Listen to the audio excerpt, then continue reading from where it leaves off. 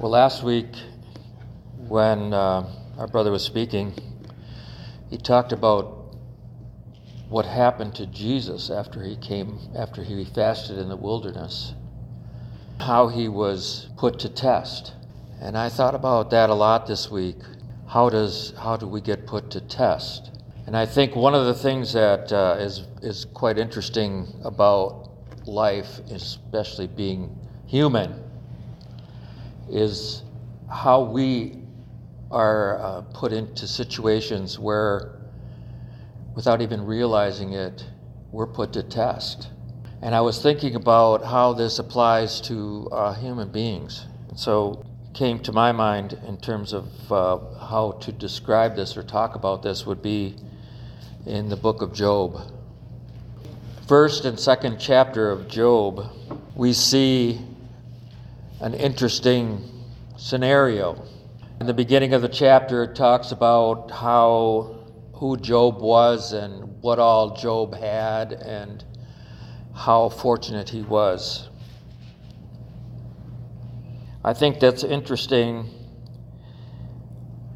when we look at the writer of Job talks about what he had. He had an estimated of 7,000 sheep, 3,000 camel, 500 yoke of oxen, and 500 female donkeys, and a very large number of servants. Job was the greatest man among all the people of the East. So he was great in terms of what he had in terms of wealth, but he also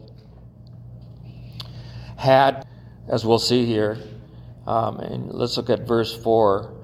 His sons used to take turns having banquets at their homes, that they would send an invitation to their 3 sisters to eat and drink with them.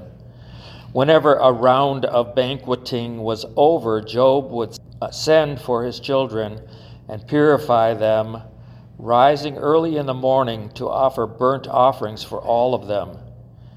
For Job thought, "Perhaps my children have sinned, having cursed God in their hearts." This was Job's regular process. Well, if this book was the first book written in the Bible, Job was acting as a priest, as we see later that the Levites did. He offered a sin offering for his children, the same way that the priests, the Levites, did for the children of Israel when they came to do their sacrifice and pray for the release of sins. And same thing that Job does here. But what happens to Job? Job being great, and he has these children, and he has all this wealth, and people are looking up to him. And then it says in verse 6, one day the sons of God came to present themselves before the Lord, and Satan also came with them. Now this is interesting because the contrast that we heard last week about the devil coming to Jesus, Satan comes in the presence of the Lord. And God says, he asks Satan, "Where have you come from?" Satan answers, "From roaming through the earth." Satan answered him, "And walking around on it." Then the Lord said to Satan, "Have you considered my servant Job? No one else on earth is like him, a man of perfect integrity, who fears God and turns away from evil." So God is pointing out to Satan Job. He's asking him to look at what a strong faith Job has, that he has gotten all these things, but he has a very strong faith. Verse 9, Satan answered the Lord, "Does Job fear God for nothing? Haven't you placed a hedge around him, his household, and everything he owns? Have you blessed the work of his hands, and his possessions have increased in the land? But stretch out your hand and strike everything he owns, and he will surely curse you to your face. Who's the devil tempting? God. He's looking at God and he's saying, yeah, but if you did this, if we turn that scenario around, have you ever felt yourself in a place where you had a choice to make? A moralistic choice? A faith choice? And what is presented to you at the time is exactly what Satan is doing. He's giving you an opportunity to make a choice as to whether to believe or not, or to take on yourself a sin or not. What happens, though? Very well, the Lord told Satan, verse 12, everything he owns is in your power. However, you must not lay a hand on Job himself. So we're going to spare Job because God knows that Job in his heart at this point loves him and honors him. So then it goes on. So Satan left the Lord's presence. So then it goes on and explains all what happens. In one day, all these things happen to Job. All these messengers come and say his sheep and his servants and everything is completely gone. All of his earthly possessions are gone. Then let's look at verse 20.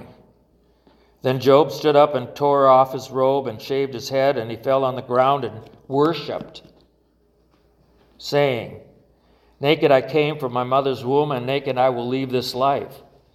The Lord gives and the Lord takes away. What does he say there after that? Praise God. Praise God.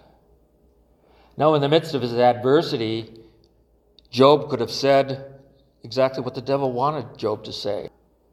Curse God to his face. But he didn't. Throughout all this, Job did not sin or blame God for anything. I don't believe there's one of us that could stand up and say that this is in our temptations have ever said, well, what's wrong, God? Why are you deserting me? Why are you doing this to me? Being angry with God. One day the sons of God, this is chapter 2, one day the sons of God came again to present themselves before the Lord, and Satan also came with them to present himself before the Lord. The Lord asked Satan, where have you come from? From roaming through the earth, Satan answered him, and walking around on it. Now, if you could draw a mental picture for a moment, God's on the porch, and all these people are serving him. His angels are around him. And all of a sudden, Satan comes. But why does Satan have the power to be walking around on the earth? Because he was thrown out of heaven. And you can read, I've got some scripture references as to how the devil gets to earth. But let's look at this for a minute first. Then, verse 3, then the Lord said to Satan, have you considered my servant Job? No one else on earth is like him, a man of perfect integrity, who fears God, and in that respect means to honor or to hold in awe God and turns away from evil. He still retains his integrity, even though you have enticed me against him. Destroy him without just cause.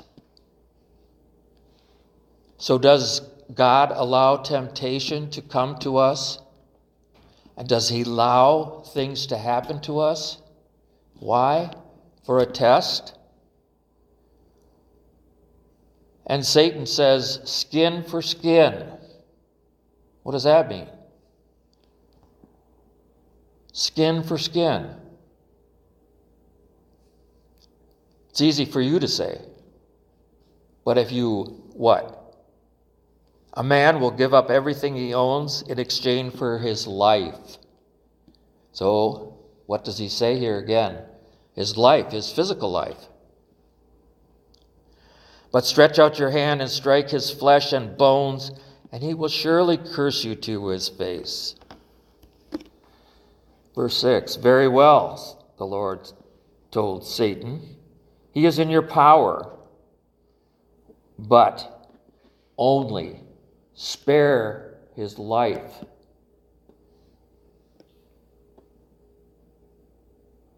So Satan left the Lord's presence and inflicted Job with terrible boils from the sole of his foot to the top of his head.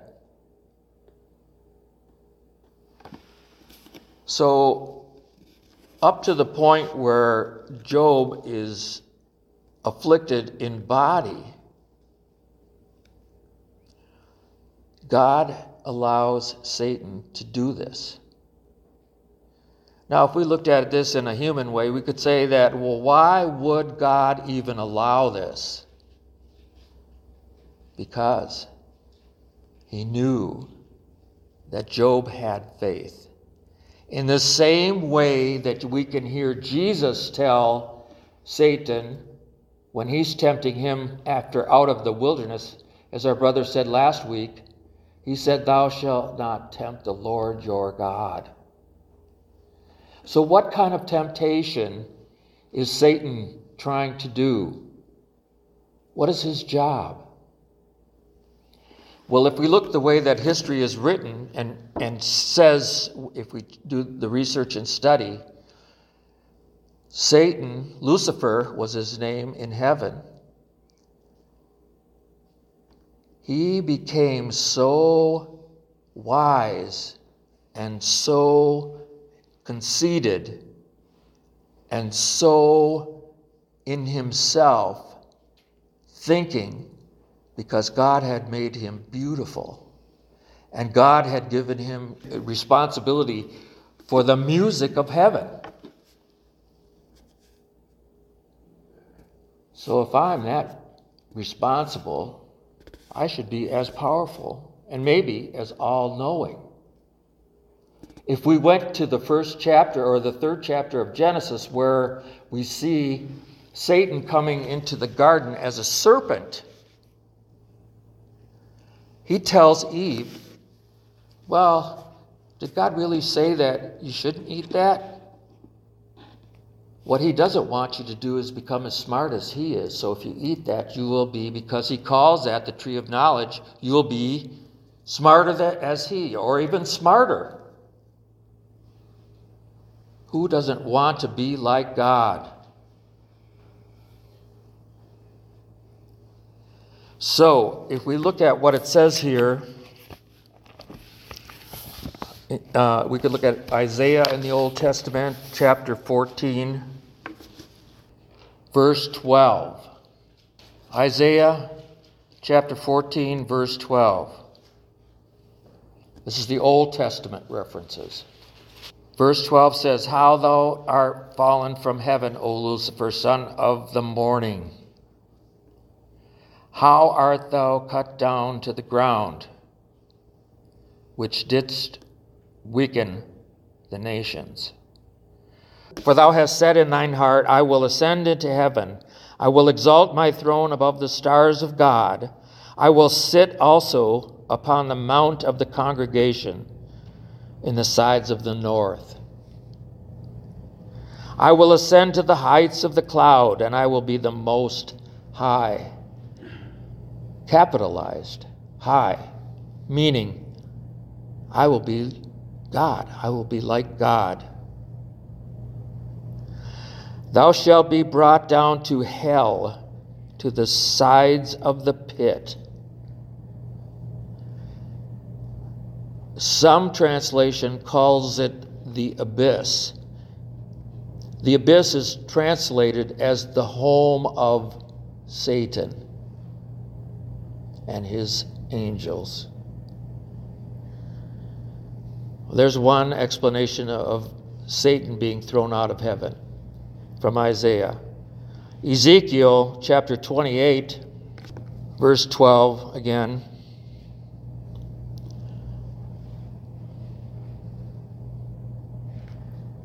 Starts, Son of man, take up a lamentation upon the king of Tyrus, and say to him, Thus saith the Lord God, Thou sealest up the sum full of wisdom and perfect in beauty. Now they're talking about, Ezekiel is talking about the king of the north. The king of the north was at that time full of the devil, trying to destroy Israel. So Ezekiel is talking about him as if he is the devil. But let's go to verse 13. Thou sealest, the last part of that, verse 12 says, Thou sealest up the sum full of wisdom and perfect in beauty.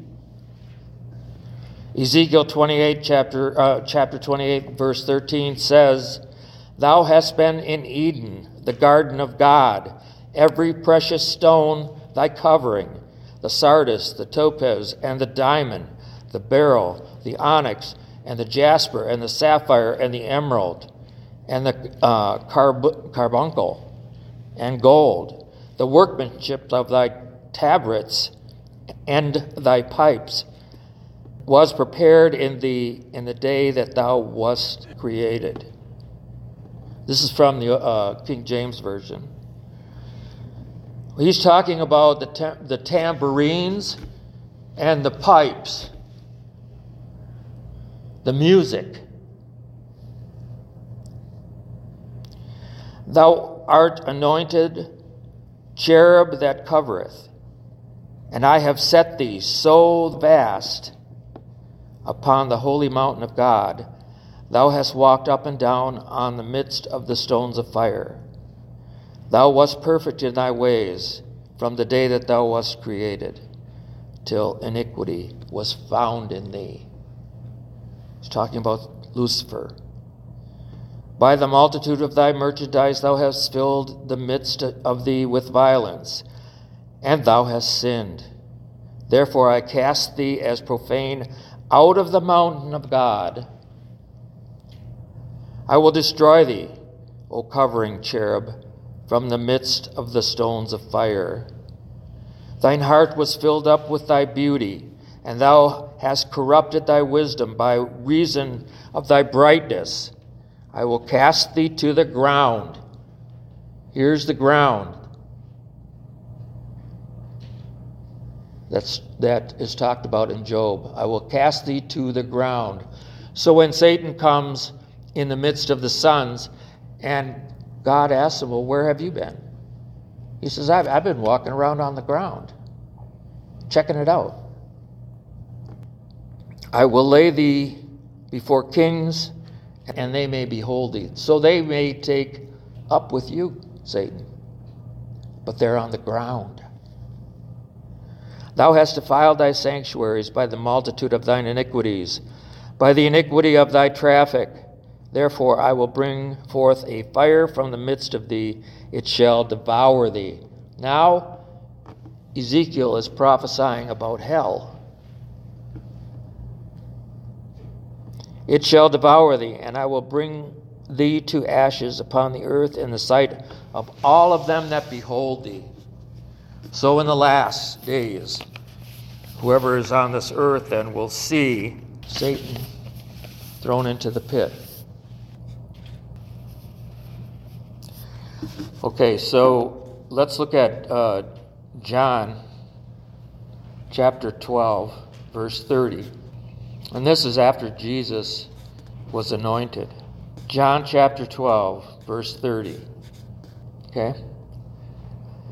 Jesus answered them and said, This voice did not come because of me, but for your sake, to make you understand that I am the Son of God, is what he's saying.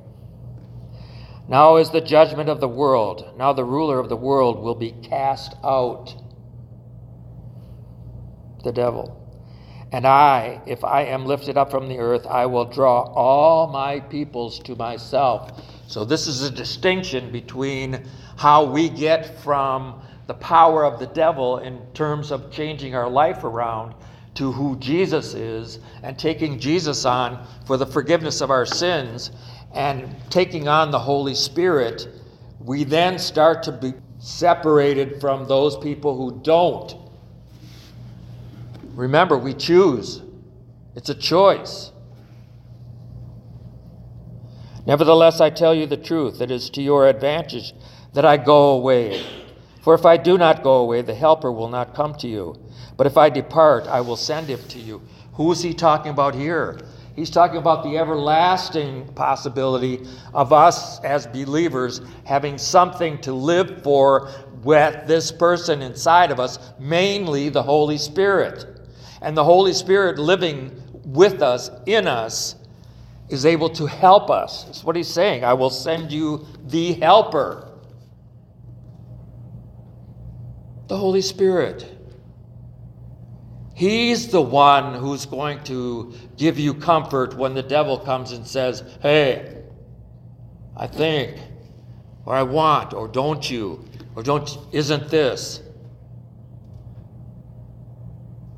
He's the one. The Holy Spirit is going to help you. That's why we need Jesus.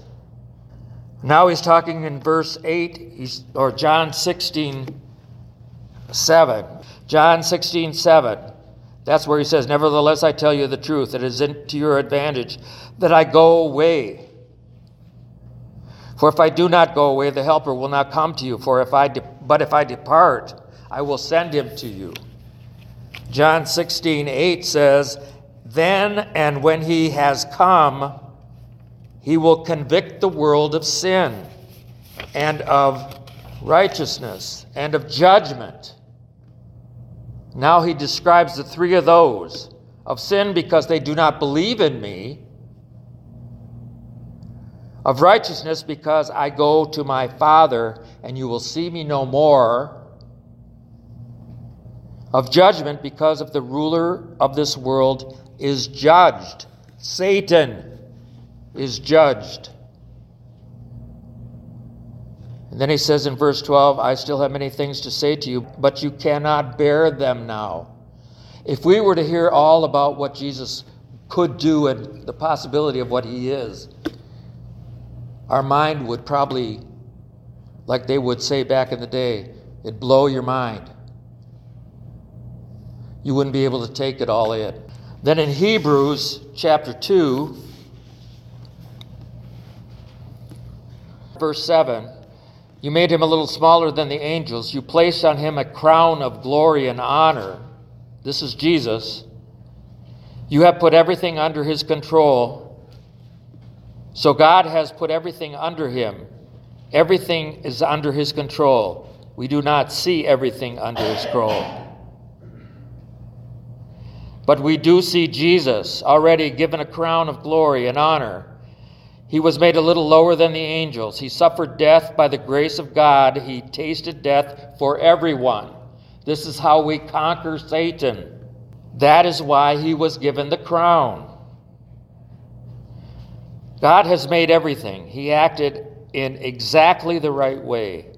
He is bringing his many sons and daughters to share in his glory.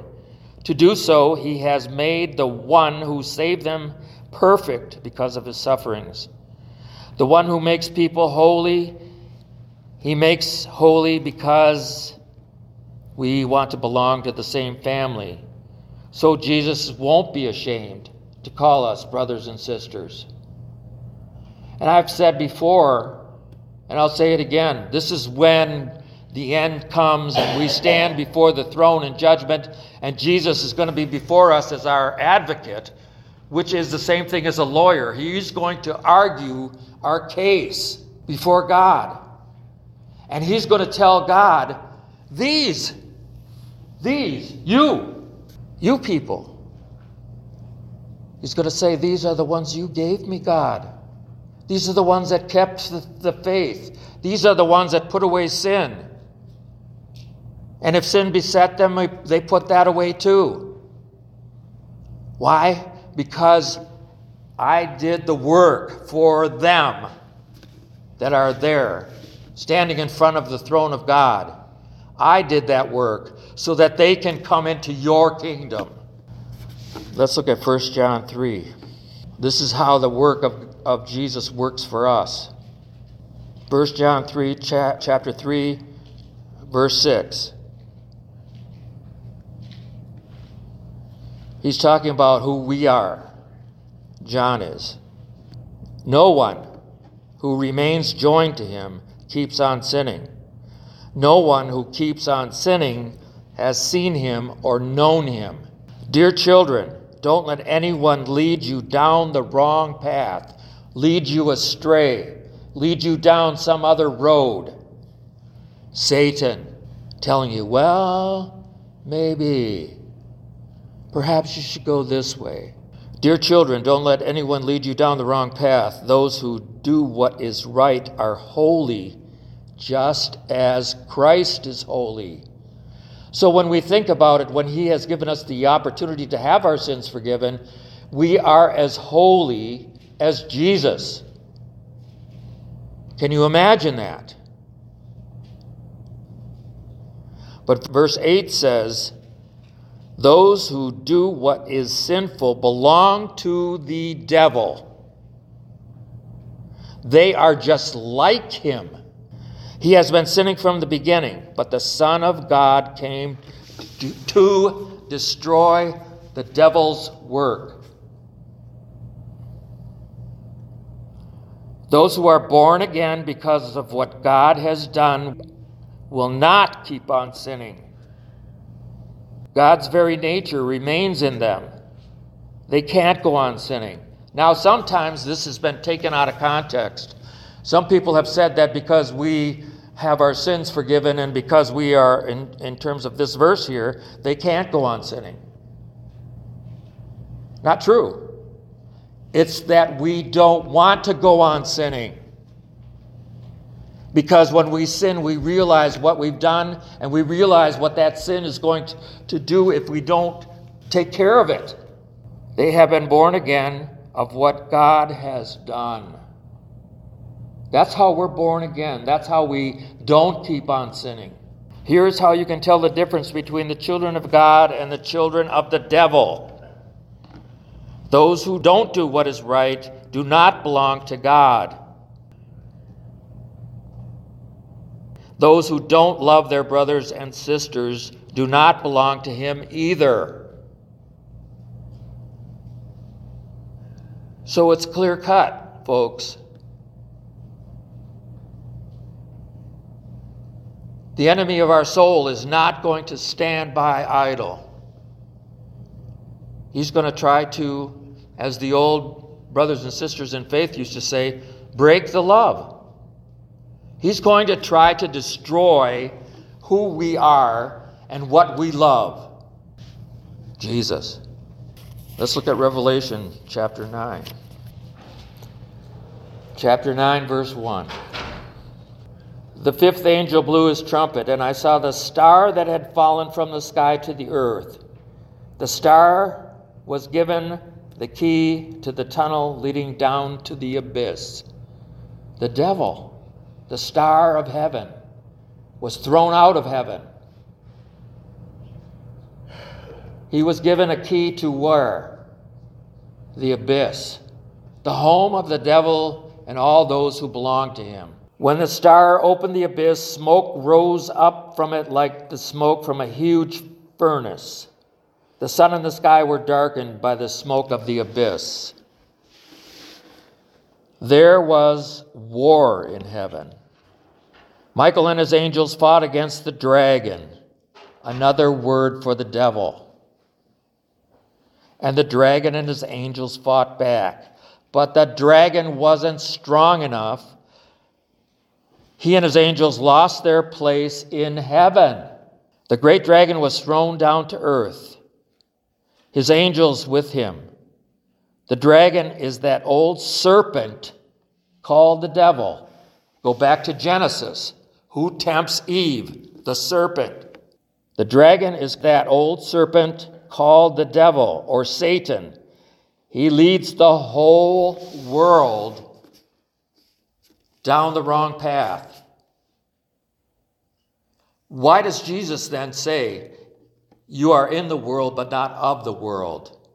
For this exact reason, so that the devil cannot lead you astray. Then I heard a loud voice in heaven. It said, now the salvation and the power of the kingdom of our God have come. The authority of his Christ has come. Satan, who brings charges against our brothers and sisters, has been thrown down. He brings charges against them before God night and day. What happens to Job? But if you do this to him, or if you could do that to him, he's going to curse you to your face. See, the devil is not above or below, making it difficult for someone to remain in faith. That's the problem we face, brothers and sisters. That's our problem. There are so many things that would come before us that would make us want to falter. We have to look for that inner helper, the Holy Spirit, to keep lifting us up. We can get that even through prayer. It doesn't matter how you pray. Oh God, help me. Oh God, help me. That's a prayer. Whatever. Talk to him. Tell him.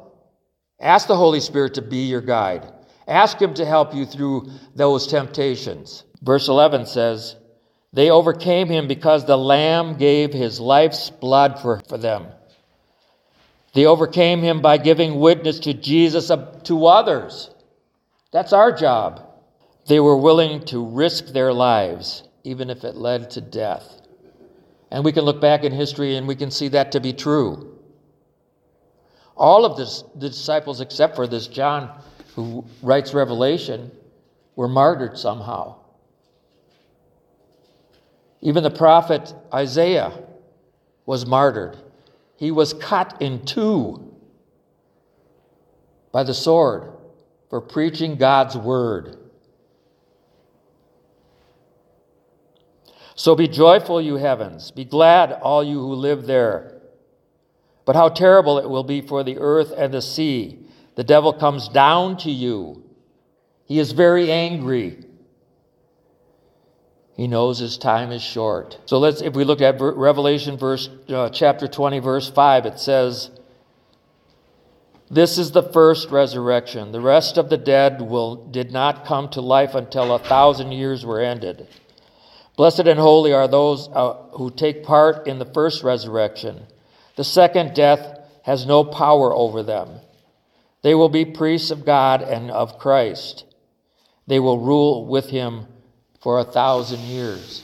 When the 1,000 years are over, Satan will be set free from his prison. He will go out to fool nations. He will gather from them the four corners of the earth.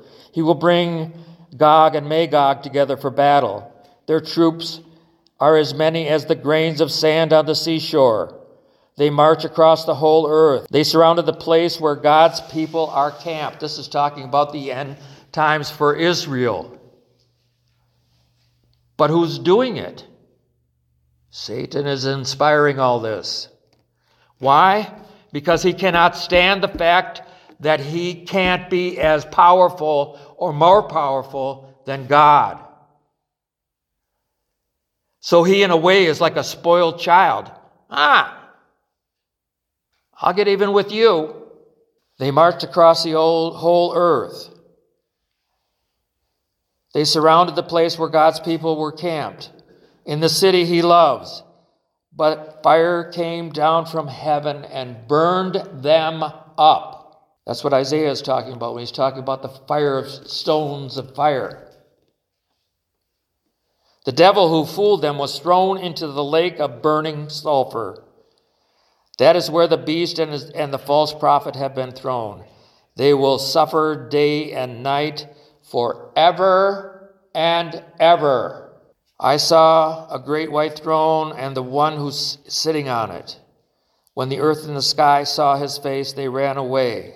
There was no place for them. But I saw the dead, great and small, standing in front of the throne.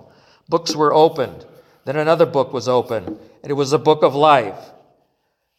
The dead were judged by what they had done. The things they had done were written in the books. The sea gave up its dead and all that were in it. Death and hell gave up their dead. Each of the dead was judged by what he had done. The death and hell thrown down into the lake of fire. The lake of fire is the second death. Eternity. Anyone, this is the most important thing, anyone whose name is not written in the book of life was thrown into the lake of fire. We do not want to be there. We do not even want to be close to be on the edge there. It's very simple not to be. All you have to do is believe that your sins are forgiven. In the justification work that Jesus did, in the resurrection that he did, and his blood that washes away everything from evil to the holiness of God. So brothers and sisters, today, like he has said before, to the people that he preached on earth to, don't harden your hearts when you hear my voice. Take me in. Let me be with you. Let me give to you my comforter. Rest in that today. Rest in that for the rest of your life. Take on the Holy Spirit and let him live with you.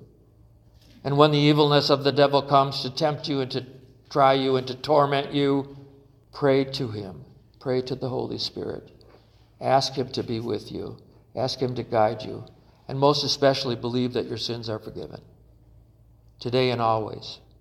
By the work that Jesus has done in his blood. And the resurrection power of his rising from the dead to offer us the Holy Spirit to live in us forever and ever. In Jesus' name, amen.